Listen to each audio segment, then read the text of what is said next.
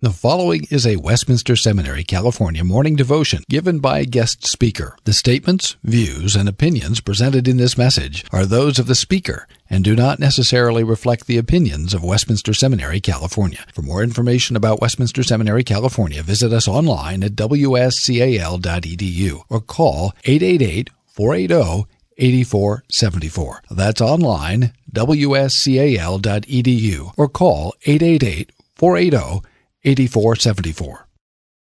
This morning we have the privilege of hearing from Matt Yusi, who is currently the senior pastor of Trinity Church in Central Oahu. So he comes to us from Hawaii. He's been there as pastor for 3 years.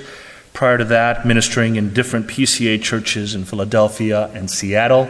He's here today not only to speak in chapel, but to also introduce different church planting as well as ministry opportunities on the Hawaiian Islands. So he's here representing the PCA churches there. So it's a delight to have you here, Matt. Please bring us God's Word.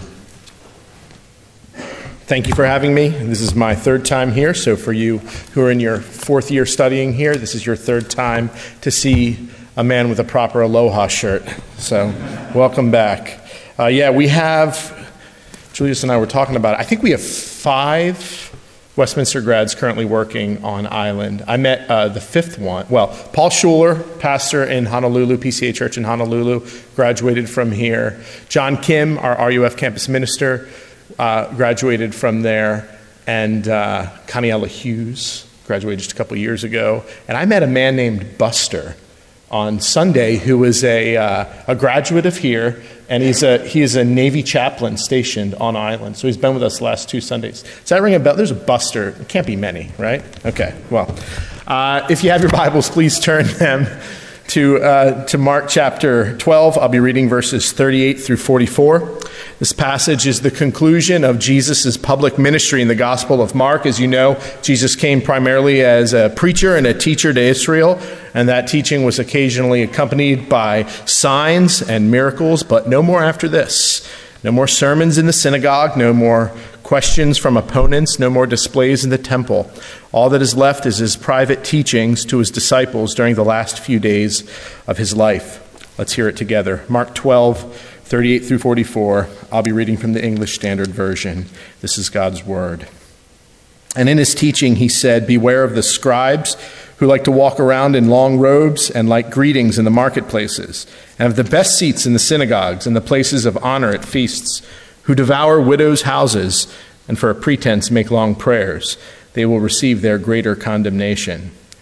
And he sat down opposite the treasury and watched the people putting money into the offering box. Many rich people put in large sums, and a poor widow came and put in 2 small coins, which make a penny. And he called his disciples to him and said to them, "Truly I say to you, this poor widow has put in more than all those who are contributing to the offering box. For they all contributed out of their abundance, but she, out of her poverty, has put in everything she had, all she had to live on."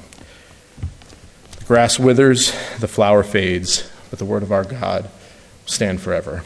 Amen. It's been said that fear and pride are the opposite sides of the same coin. Fear and pride being the sinful fleshly motivations which lie beneath the sins we commit, the sin behind the sin, as it is said.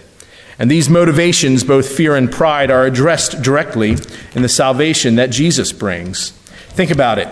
How many of our sins proceed from hearts reflecting these things? Anger, greed, lust, hatred, gossip, indifference, hypocrisy. How many of these arise from us thinking too highly of ourselves and wanting to promote our names, or us being afraid of the future and wanting to control it?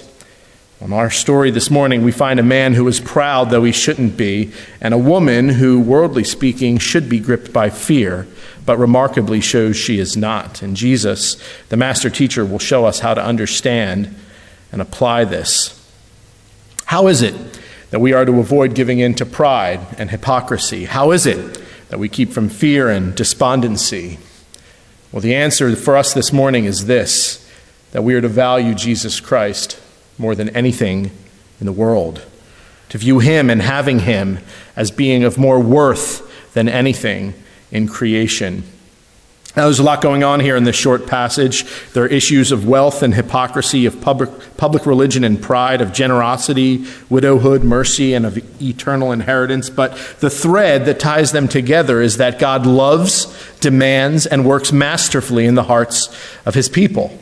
And this calling to discipleship is not merely a matter of doing good things he wants us to do, but of loving and desiring him. And the way we treat money reveals what is in the heart. It reveals our love.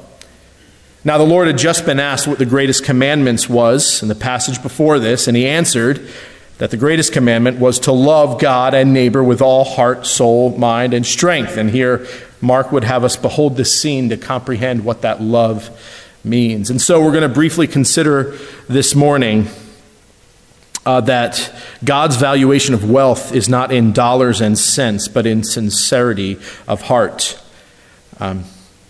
Here we find counterfeit rewards which seem real and true rewards which seem worthless. Very briefly, counterfeit rewards which seem real. It's hard to get our mind's eye around what the scene must have been for the Lord Jesus and his disciples on that day in the temple. It was filled with people and activity, most likely to a greater and more peculiar degree than any modern comparison.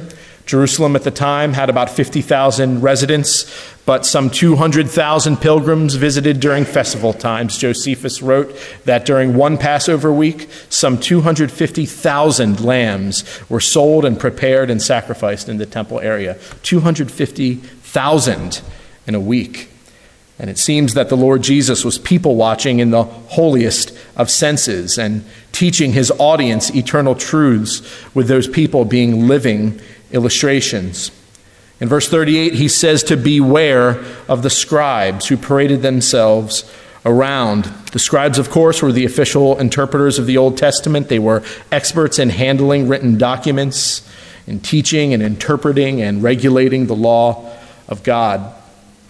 As Julius mentioned, I've been blessed to serve in several different areas of the country, and it's interesting to me how differently people in those different regions respond to me when they hear that I'm a pastor. If I happen along someone and they hear I'm a pastor.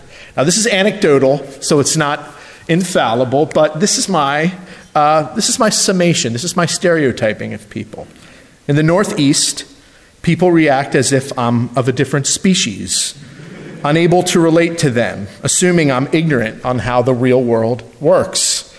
In the South, people are immediately affirming, "Oh, that's great! Good for you. Bless your heart." I was ordained in the Pacific Northwest, and as I understand it, my good friend Michael Kelly will be here next week to talk to you about ministry there. Please receive him well. He's a good man. It's a great place. But in the Northwest, people are suspicious. What is a pastor? How is that a thing? It's unknown. In Hawaii, there's a general sense of respect and reverence. Even people who have never been to church, who would never perhaps go to church, when they hear that I'm a pastor, show respect. They insist from then on to call me pastor. And on the surface, they value my opinion. But though these places have been different, and though this is anecdotal, what I have found to be remarkable is how, after finding out I'm a pastor, they all respond basically with the same thing. After their initial responses, they move on to the list of good deeds that they've done or that they're trying to do. Whether it's ministries they're a part of or how they try to be good while surrounded by bad influences at work and in the world, the default mode seems to be that what is most appropriate at that moment is to display how one has earned the right to be accepted by his behavior. It's fascinating. Well, the scribes did this proactively, professionally, didn't they? They strutted about like peacocks in their religious clothes. They loved being recognized and receiving benefits from their office. It fed their vanity. They prayed in such a way that people knew they did it for a living. And Jesus here sums up their ministry by saying that it existed for them to be noticed. He says very plainly that they are hypocrites. Their religion was not one out of love for God, but of love for themselves. It was an affront to God and his grace, and the Lord Jesus Christ in the flesh saw it and called it what it is.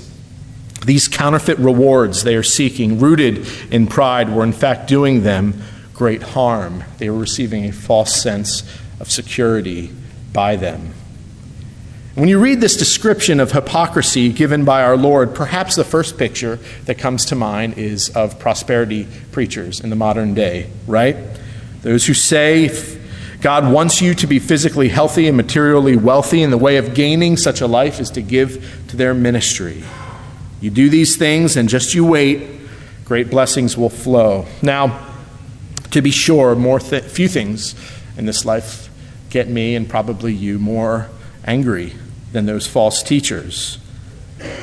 Jesus says that such people will be paying for the mishandling of the word for all eternity, that they will receive a greater condemnation. We cannot comprehend that, nor necessarily should we focus on it. But what is interesting is that the scribes that Jesus mentions here were not of the wealthiest of Israel.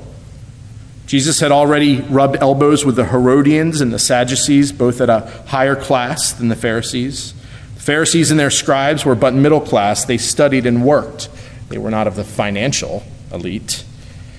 This reveals what is plain in the whole teaching of Scripture regarding money.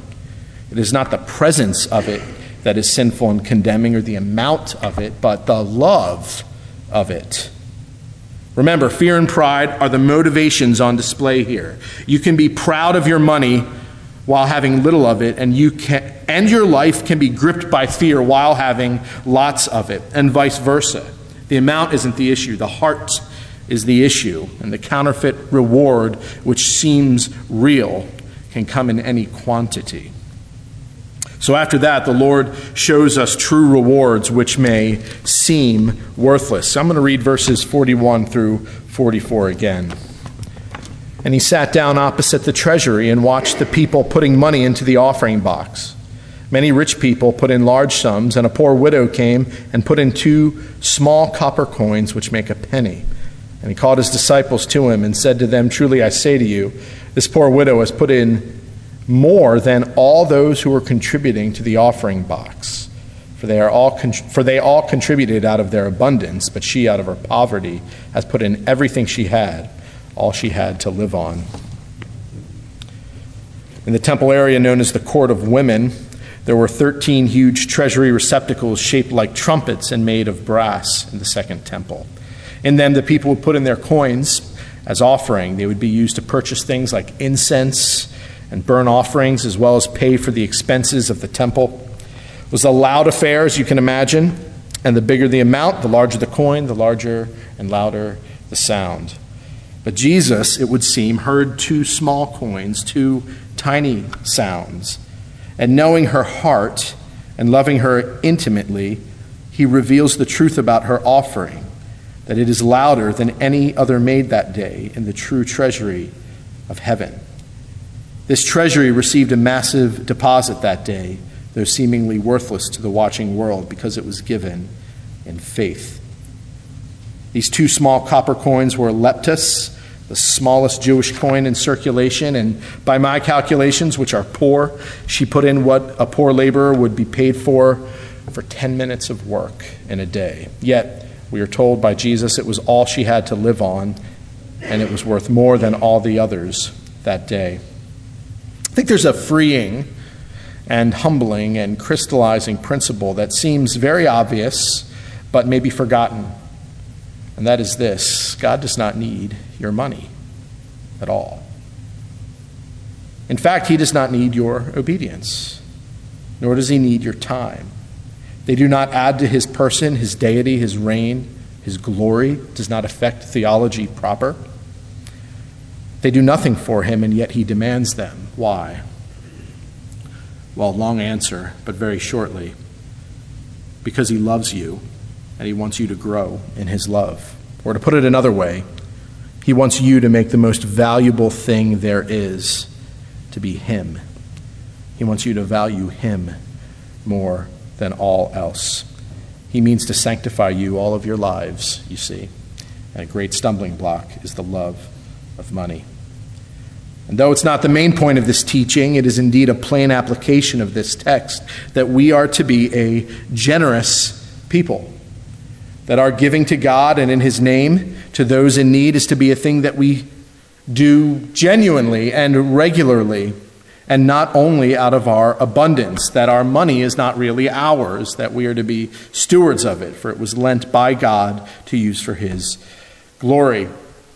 And though it's not a highlight of pastoral ministry, I've never met a pastor who really loves talking about money, who really loves admonishing his people to give faithfully and sacrificially. It must be said that that is the job of the pastor. Not, of course, only to talk about money, but when the text calls for it, to tell his congregation that God loves them and that money will get in the way of them growing in that love. And the promise this admonition rests upon is that God loves them and that he will keep them forever through the abundance of his grace. It's good for us to ask ourselves regularly, do we really believe that when looking at money? Do we believe that God loves us so much that he does not want our fears to be shaken for one moment, or our confidence in him for a second to depend upon our bank statement? Rather, he wants you to love him, to be comforted by his word and his promises, and to be freed from the weight of fretting over money. This is a small sampling of how the Bible treats money. Just listen to it. No commentary on it. Just hear it and receive it. Psalm 24:1, the earth is the Lord's and everything in it, the world and all who live in it. Haggai 2:8, the silver is mine and the gold is mine, declares the Lord of hosts. 1 Corinthians 6:19 and 20, you were not your own, for you were bought with a price. Deuteronomy 8:18, you shall remember the Lord your God, for it is he who gives you power to get wealth.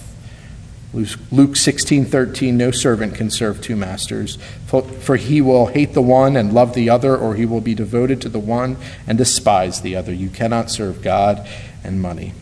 Psalm 10:3, for the wicked boasts of the desires of his soul, and the one greedy for gain curses and renounces the Lord. Proverbs 1:19, such are the ways of everyone who is greedy for unjust gain. It takes away the life of its possessors. Finally, Psalm 37:25, King David wrote, I have been young and now I am old, yet I have not seen the righteous forsaken or his children begging for bread. Back to the widow, the one who made this giant deposit into the storehouse of heaven. The value that the Lord Jesus placed on our gift is not meant to make us think, wow, I only need to give 2 pennies and the Lord can do a lot with it.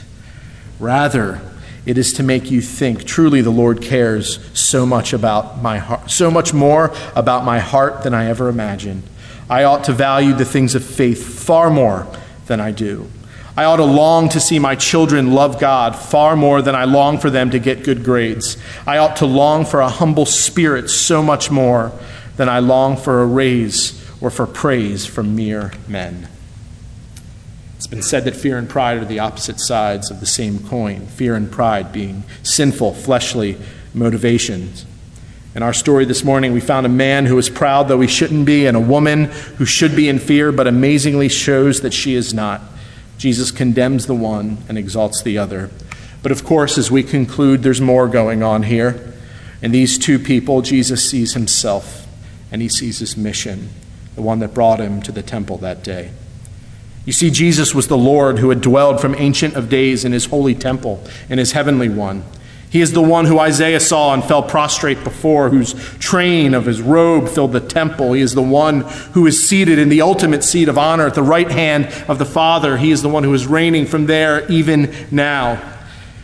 But what sent Jesus to Jerusalem that fateful Passover week some 2 millennia ago was that his people's sins needed atonement, and only he could bring it. And so he would become poor. He would become discarded, executed outside of the city. He would offer a sacrifice to God, one seemingly worthless, no money at all, only blood. But that would be the sacrifice whose ringing would change history. His would be the sacrifice to end all sacrifices, for he was the Lamb of God who would take away the sins of the world. As Peter wrote, you were ransomed from the futile ways you inherited from your forefathers, not with perishable things such as silver or gold, but with the precious blood of Christ, like that of a lamb without blemish or spot. And that offering was received by the Father as a fitting payment for you forever. Isaiah would sing his song of the suffering servant centuries beforehand. Out of the anguish of his soul he shall see and be satisfied. By his knowledge shall the righteous one, my servant, make many to be accounted righteous, and he shall bear their iniquities. He poured out his soul to death and was numbered with the transgressors, yet he bore the sin of many and makes intercession for the transgressors. The stone that the builders rejected has become the cornerstone. This is the Lord's doing. It is marvelous in our eyes. Don't live a life defined by fear and pride. It comes in many shapes and sizes, friends. Don't be defined by and driven by material wealth or security at whatever level God calls you to live at. Proceed forward in ministry likewise. See and preach Christ crucified as the most valuable thing in the world. See him as marvelous in your eyes. Amen. Copyright 2017, Westminster Seminary, California. All rights reserved. You are permitted to reproduce and distribute this material in any format, provided that you do not alter the wording in any way and that you do not charge a fee beyond the cost of reproduction. For web posting, a link to this document on our website is preferred.